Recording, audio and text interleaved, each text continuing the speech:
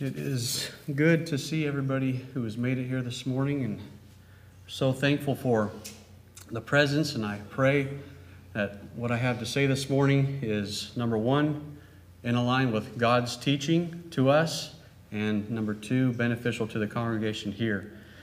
Had a couple people come up before services to me and jokingly say, "I'm out of here," based on the title of the lesson, and another one asking if I had a list, and I do not have a list. I do not have anybody specifically in mind or anything like that. This is a heavy subject that we're going to talk about today, and I made the mistake of looking at my heart rate before I got up here, and it's at a calm 120 beats per minute. So I pray that I can get through this without any issues. But being that, we were kind of laughing about this topic before of hidden sin before services, this is a very serious subject that we all need to be examining our lives about. I want us to consider it to what could be a big hindrance to us individually and as a congregation, experiencing the kind of life that we want to experience in that God intends for us to. It may be a big hindrance to us experience the kind of church that God wants us to experience, a kind of togetherness.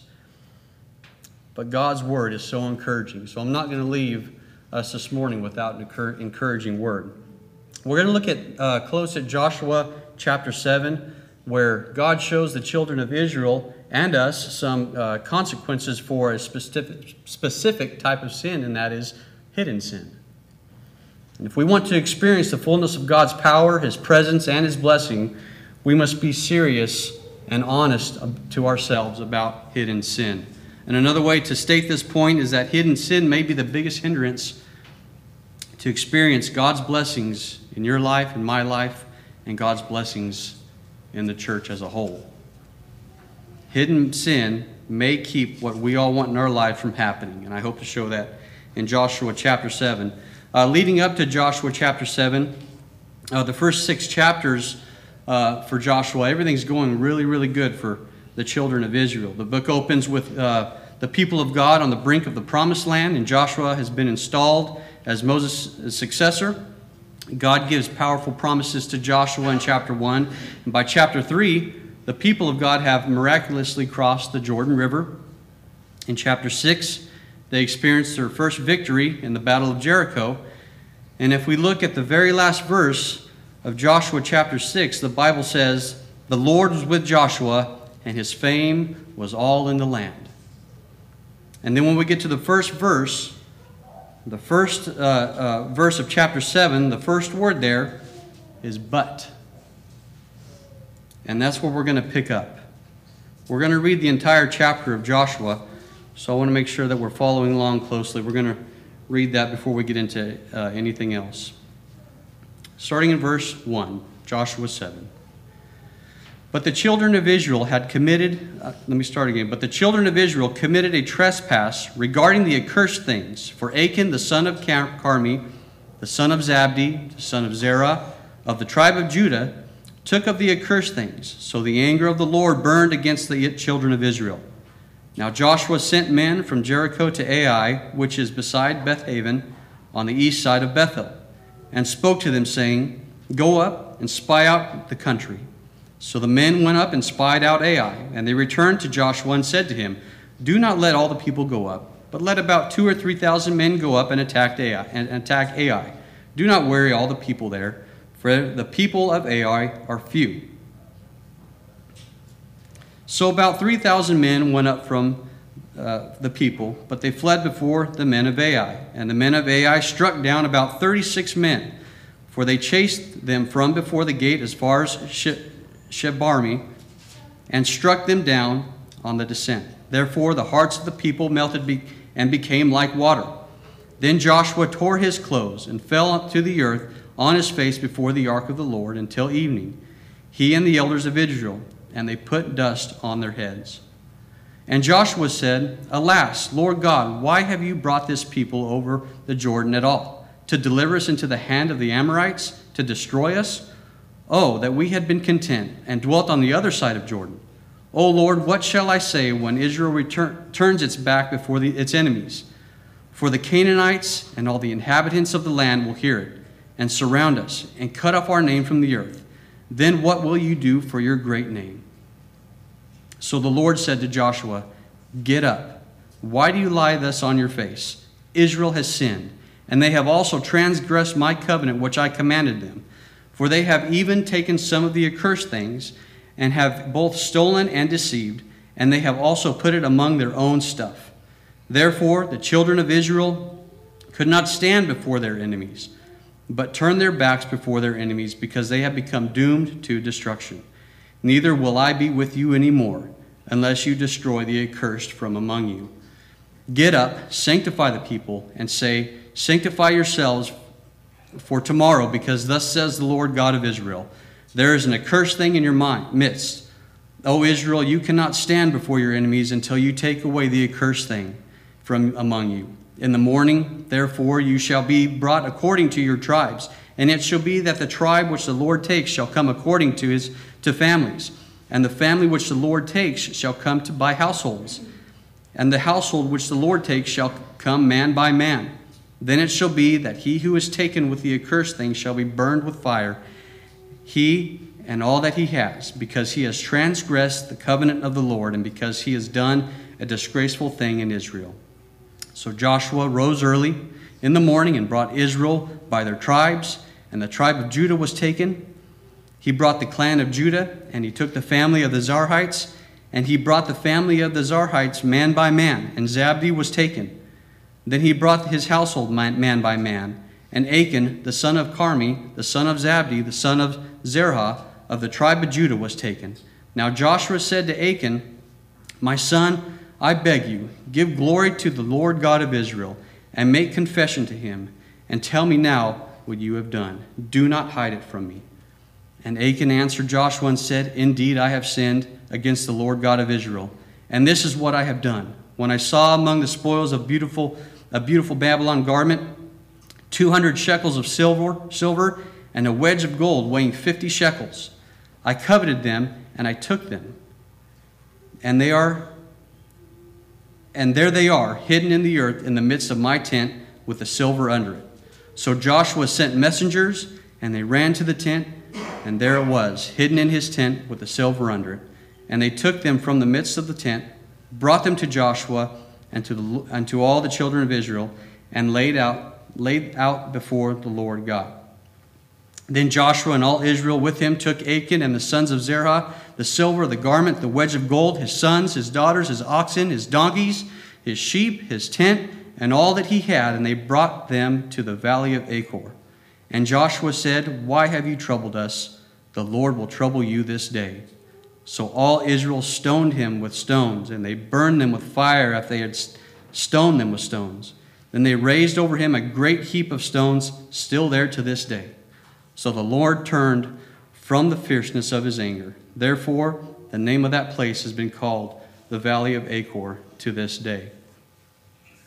So some pretty intense stuff in that chapter just happened.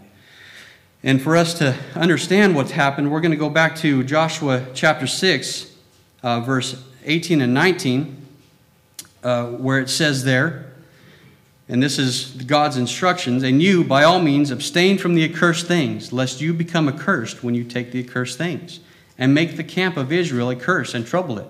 But all the silver and gold and vessels of bronze and iron are consecrated to the Lord, and they shall come into the treasury of the Lord. And this picture here of the accursed things is used 27 times in the book of Joshua. It's in reference to silver and gold and bronze and iron in the promised land that the people had devoted to the worship of idols. And God said, these things, when you conquer these cities, you're going to take these things and you're going to use them and put them in the treasury for the temple. Do not take these things and use them for personal gain, because they were worshipped to false gods before. And God was extremely serious about this to his people, displaying his glory as they went into the land full of false gods. And when we get to Joshua 6, verse 24, it says there, we think the people had actually done all that God had said, but when we look at the 24th verse of chapter 6, they burned the city and all that was in it with fire. Only the silver and gold and the vessels and bronze and iron they put into the treasury of the house of the Lord. But when we get to Joshua 7 verse 1, we find out that one man named Achan had kept some of these accursed things, or these devoted things. One man had taken something forbidden by God and hid it. One man. And it's described in Joshua chapter 7, verse 20 through 21. He saw the beauty of a robe and the money, and he wanted it. He coveted it, and he took it. And he was hiding it. And this is the pattern that we really kind of see throughout Scripture as we read it. The story of sin, how sin happens. It's the very first sin we saw in Genesis chapter 3. When Eve saw the fruit, she desired it, she acted on it, and she ate of it. The sin we read about later involving King David. He saw Bathsheba, another man's wife. He desired her, and he took her. And it's a pattern, that sin that we see in our lives today as well. We see something, we desire it, and we take it, and we act. And we do it often, and sometimes we do it when we think nobody's watching and nobody knows about it. So everything's good, right? As long as nobody knows about it. But I want us to look at what happens in Joshua 7, verse 11. It says, Israel has sinned, and they have also transgressed my covenant which I commanded them. For they have taken some of the accursed things, and have both stolen and deceived, and they have also put it among their own stuff. In the original Hebrew Old Testament language, this is kind of like a slow build-up to a climax of sin. It describes kind of a multi-level, multifaceted levels of sin against God. It starts with a general description of sin. They have sinned. Then it describes how they have transgressed against God's covenant. And the term used here is the same term used in other places in the Bible where it describes adultery. They have broken their marriage covenant with God. They have taken the devoted things. They have stolen. They have lied, and they have tried to cover it up. And there's a word here in the Old Testament. The word also here is put in here in the first part of this verse, but for some reason they decided to omit this word later on in the verse where it actually should read. It literally says, they sinned, they have also transgressed my covenant, they have also taken some of the devoted things, they have also stolen, they have also lied, and they have also put them among their own belongings. All Achan did was take a robe, a little bit of money, and a little bit of silver, a little bit of gold, and God said, you have violated my wishes, my commands. You have stolen, you have lied, and you have tried to cover it up. And in this story, we must see this seriousness of hidden sin. And when I use the term hidden sin, I want to be clear. I'm referring, of course, to sin that has not been confessed to the Lord God in any of our lives. I'm not talking about sins that we have confessed and made right and been forgiven of. I'm talking about sins that we have not confessed to God. It's sin that we actually tried to ignore in our lives. Talking about sin that nobody else knows about. Sin that we have not been honest to God about or with others. And this can be very dangerous because we can so easily convince ourselves sometimes that it's not really that big of a deal, when it actually is a huge deal. God's lesson from this passage is saying the effects of sin, of hidden sin, are serious. God is telling us that hidden sin harms us, and hidden sin also harms the people around us. Hidden sin harms us, and that reality couldn't be any clearer as we see how Achan's life was taken as directed by God at the end of the chapter 7. And I don't want us to be deceived into thinking that hidden sin is not harming and will not harm us, because it will. And it harms the people around us as well. Think about the story. How many people took of the devoted things or the accursed things? One man, Achan. And as a result of his sin, the entire Israel army was defeated at Ai, and 36 people had lost their lives. Not one man had died in the Battle of Jericho and that big, massive walled city, but 36 men died at Ai in a very small city. And if we look at Joshua chapter 7, verse 1 again, where he started, it says, "But the children of Israel committed a trespass regarding the accursed things. For Achan the son of Carmi, the son of Zabdi, the son of Zerah, of the tribe of Judah, took of the accursed things. So the anger of the Lord burned against the children of Israel." Not just Achan, but the entire children of Israel. In verse 11 and 12 of this chapter, this is describing their sin, and it says, "Israel has sinned, and they have also transgressed my covenant which I commanded them, for they have even taken some of the accursed things, and have both stolen and deceived, and they have also put it among their own stuff. Therefore the children of Israel could not stand before their enemies, but turned their backs before their enemies, because they have become doomed to destruction. Neither will I be with you anymore, unless you destroy the accursed from among you." So Israel has sinned. And look how many times it mentions they. It says here, they have transgressed my covenant. And it also says, and they have also put it among their own. And they have become doomed. Neither will I be with you anymore, unless you destroy the accursed thing. And this word here, you, that is plural. That is not singular. That is talking about the entire children of Israel camp. So we can ask ourselves, well, is this really about one person's sin, or is it about people's sins? And I think with this story, we cannot separate it. It's about both. We can't divide the two. And your sin and my sin always affects other people, whether we think about it or not, whether we would like to deny that or not. And we see that in Scripture in 2 Samuel 21. As a result of one sin in Saul's life, the people of God experienced a famine for 3 years. One sin, 3 years of famine. In 2 Samuel 24, one sin in David's life leads to the death of thousands of people. And here in Joshua 7, 36 people die, and God's judgment comes upon the entire nation because of one man's sin. And I want us to see that picture. I want us to understand that. Hidden sin in Achan's life affected people he didn't even know around him, as well as people he knew very closely. The 3 times that Achan is described here in this passage, at the beginning of chapter 7 when he's confronted with sin, and then when he dies, and all 3 times it lists his family, his relatives. And Achan is really tied to his family this entire time through this chapter. And at the end of this passage or this chapter, it's not just Achan who loses his life, it's his entire family. And Achan's sin affected his entire family. I think about my family and Lizzie. I love Lizzie so much. And I love my family so much. My favorite time is to be with them, regardless of what we're doing. If we're having family dinner around the table, if it's watching Emma ride her horse, or Lizzie and I on a date, my favorite time is to be with them.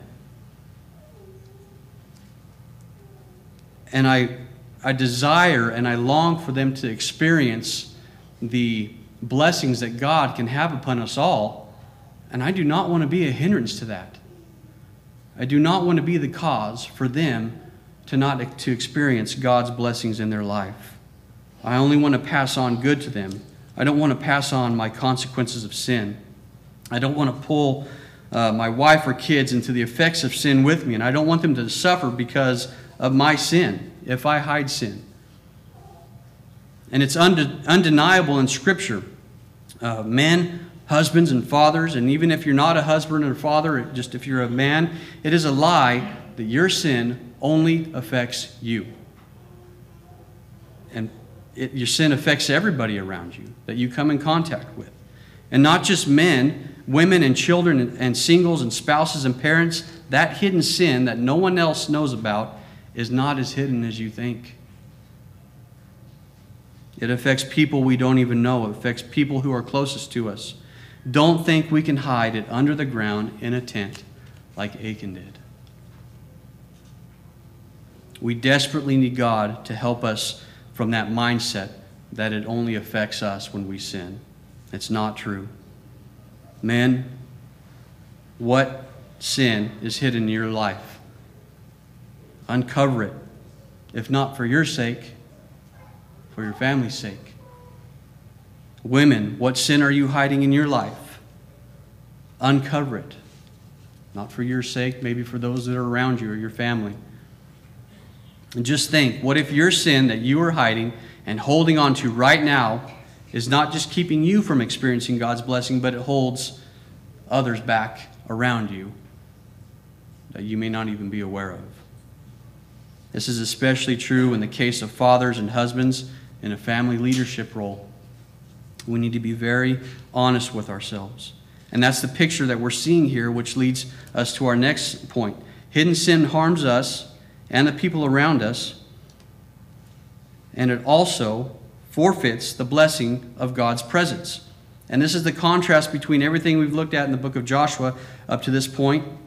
In Joshua 7, the theme of Joshua's life and leadership was the presence of God with him. He had the presence of God all the way up to this point. And listen to these verses. In Deuteronomy 31, verse 23, and this is when Moses was passing on the leadership to Joshua. It says there, "And the Lord commissioned Joshua, the son of Nun, and said, 'Be strong and courageous, for you shall bring the people of Israel into the land that I swore to give them. I will be with you.'" Joshua 1, verse 5. At the very beginning of this book of Joshua, "No man shall be able to stand before you all the days of your life. Just as I was with Moses, so I will be with you. I will not leave you or forsake you." Joshua 1:9. "Have I not commanded you? Be strong and courageous. Do not be frightened and do not be dismayed, for the Lord God is with you wherever you go." He said, "I am with you." In verse 17 of chapter 1, "Just as we obeyed Moses in all things, so we will obey you. Only may the Lord God be with you as he was with Moses." Joshua 3:7, "The Lord said to Joshua, 'Today I will begin to exalt you in the sight of all Israel, that they may know that as I was with Moses, so I will be with you.'" Joshua 6:27, "The Lord was with Joshua, and his fame was in all the land." But then when we get to Joshua 7, verse 12, it says here, "Neither will I be with you anymore." And that's because of Achan's hidden sin. God is showing judgment upon sin here in chapter 7. He's saying, you will not experience the blessing of my presence as long as you're hiding sin in your midst. And this is evident in the very beginning of the chapter. We can see when Joshua sent his army to Ai, Joshua didn't even pray before God to be with him during that. Instead, he assumed that God's presence would be there. But the blessing of God's presence was not with them, and they were defeated. And it wasn't because the army of Ai was so great. They ended up defeating him if we read into chapter 8 anyway. But it was because the difference between 7 and 8 was basically God's presence with the Israelites during that time. That was the difference. And I want us to see that picture in this story. We can try all day long to do this or that in our lives, in our families, as a church, but God will be saying, look at your life. Look at what's going on in your life. Stop playing games with God. We can't assume that God is with us all the time when we are sinning and not trusting on Him and confessing everything to Him. It's entirely possible for us to miss out on the blessing of God because of hidden sin. Hidden sin forfeits the blessing of God's presence, and hidden sin also dishonors the glory of God's name. And when I say that, I'm not talking about the worth of God or who God is, because nothing can take away from the worth of God. Nothing can take away from His name. The thing I'm talking about here is basically the reputation of God. He is the way He is seen in the world. His glory, His fame, and His honor. Joshua knew what was at stake here. We want to look at Joshua's prayer here in verse 9. It says, "For the Canaanites and all the inhabitants of the land will hear it and surround us and cut off our name from the earth. Then what will you do for your great name?" And Joshua knew here that that God's fame and glory was at stake. He knew that God's name was wrapped up in the work that Joshua did. He knew he did all that stuff because of God. But the problem here is if God's people go into the promised land and take things that are devoted to the worship of false gods and hold on to them, then they'll jeopardize God's reputation in the promised land. God didn't save them from Egypt to then worship idols. Joshua knew what was at stake. As soon as Joshua realized what had happened, he knew it was serious and he knew he needed to get it taken care of. And I want us to realize, if we understand what's at stake, when we have hidden sin. We've talked about in the past, previous lessons, how there's a tendency now for somebody to pray a prayer or just go to church every time that they meet or be baptized and call themselves Christians. But yet their lives show something completely different than that. They're living for all kinds of idols in the world, for money, possessions, success, and all the praise. And when that happens, we need to realize what we're telling the world. We're showing the world a cheapened picture of what Christianity is. We're showing that God really doesn't change our lives. And that's what I'm talking about, the reputation of God. Christianity is a joke to many of people in our culture because of those who call themselves Christians but show very little evidence of love for Christ over and above the idols of this world. We must uncover hidden sin because God's glory and His fame and His name are intended to be on display in our lives before the world. So we want God's name to be honored in our lives and our families. We also want our lives to proclaim the glory of God to those around us. Hidden sin dishonors the glory of God's name, and hidden sin will inevitably be revealed in God's judgment. We must be honest with each other and with ourselves. We cannot hide our sin before a holy God. It cannot be done. It is impossible to be done. Hidden sin will be revealed in God's judgment, and His judgment will be just and it will be serious. And the passage is pretty disturbing if we look at it. You know, one guy keeps a robe, some silver, some gold, and his whole family loses their life because of that. In addition, 36 other men lose their lives as well. It kind of seems, at first studying this, a little extreme if we think about it. We find ourselves asking that question when we look at some other stories in Scripture. Back in Genesis 19, the cities of Sodom and Gomorrah were completely destroyed. And all Lot's wife does is she just simply looks back and she's turned to a pillar of salt, loses her life immediately. Leviticus 10, Aaron's sons, Nadab and Abihu, offered unauthorized fire one time before the Lord, and all of a sudden fire comes out of the presence of God and consumes both of them. Their father Aaron is stunned into silence, and the penalty for careless worship is death. Numbers 15. A guy is caught picking up sticks on the Sabbath, and all of a sudden he finds himself dead just for picking up sticks. And it's not just we find in the Old Testament. Acts 5, which is really kind of one of the scariest stories to me in the Bible. Ananias and Sapphira lie during offering time in the church, and they both fall dead.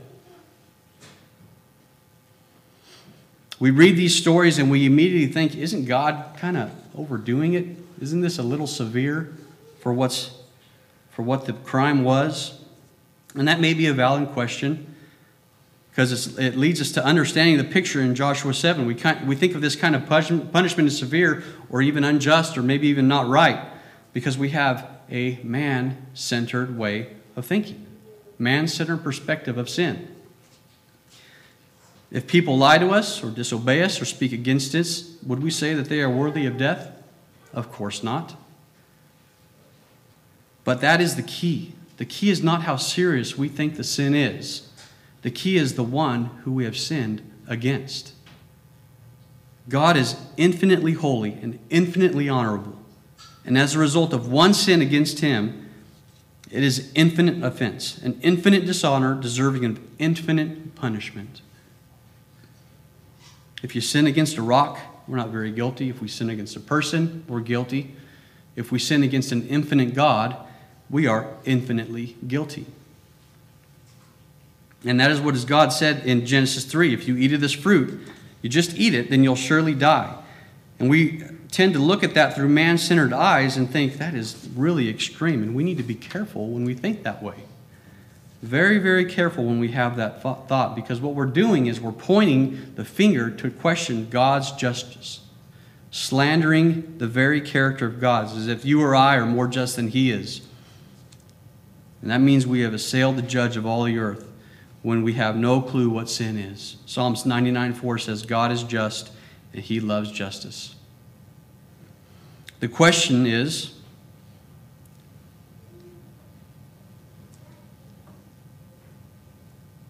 got ahead of myself. And that means that your hidden sin will be revealed, and the judgment of God upon your sin is coming, and it will be brought to light.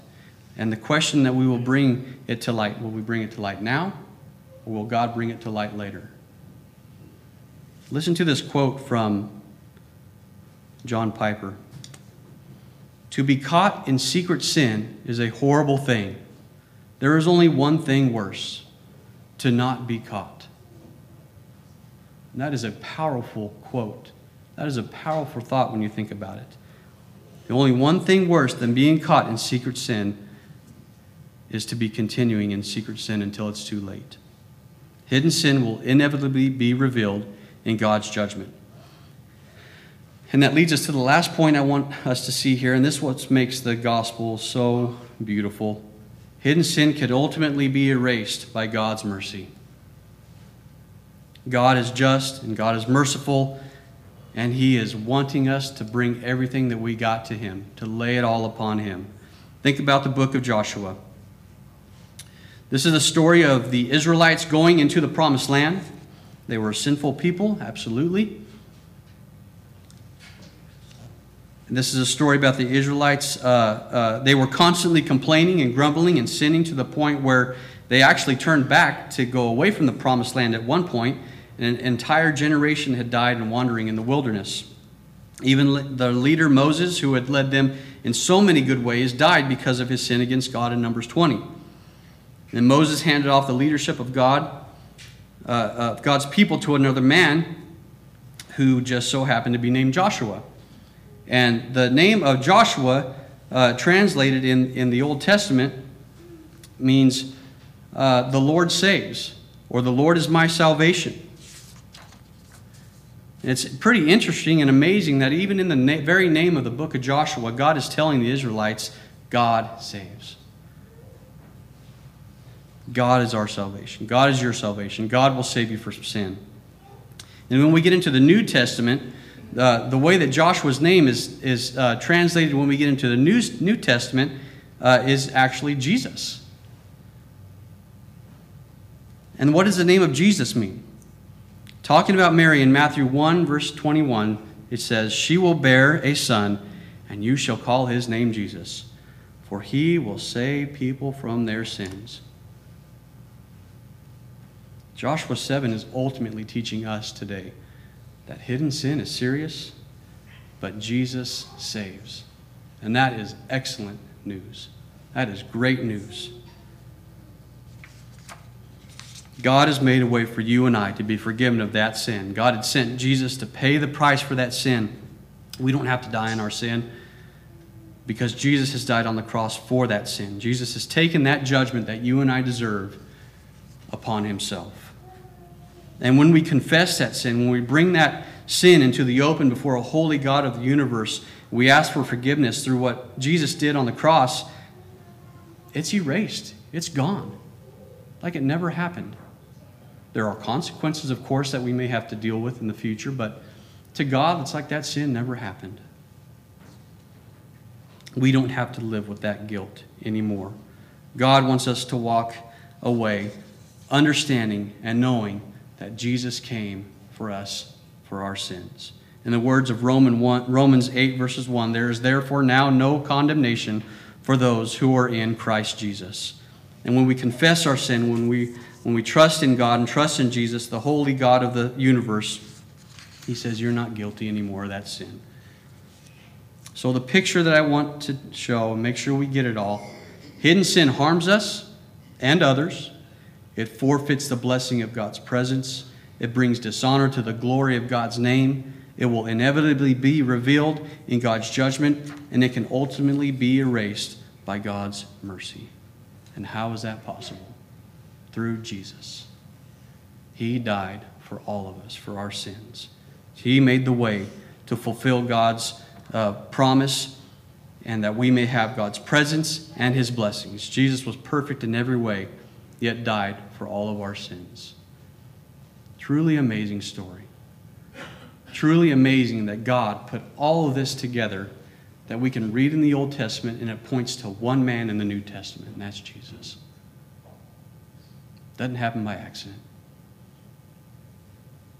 That's my lesson. Hope you have been edified by it and encouraged by it, but also understand the seriousness of it and what we need to do about sin that we have not confessed in our lives today.